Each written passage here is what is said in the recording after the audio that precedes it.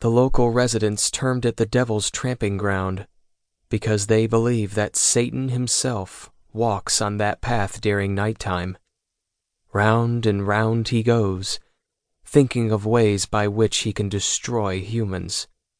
When the dusk arrives, he would turn himself into another creature, sometimes a crow, and would set out to execute the plans he made through the night. It was said that the heat of his angry feet makes the soil dead, rendering it incapable of sustaining plants.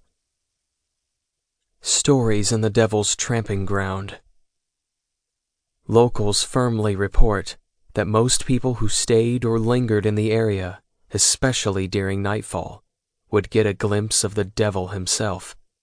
He could be in the form of a dark man, a strange animal, or a scary beast. If you drive around and see something along those forms, the advice is for you to never look back, not until the forest is already out of your sight. The residents of Chatham warn everyone, never stay the night in the forest, and especially not in the barren circle.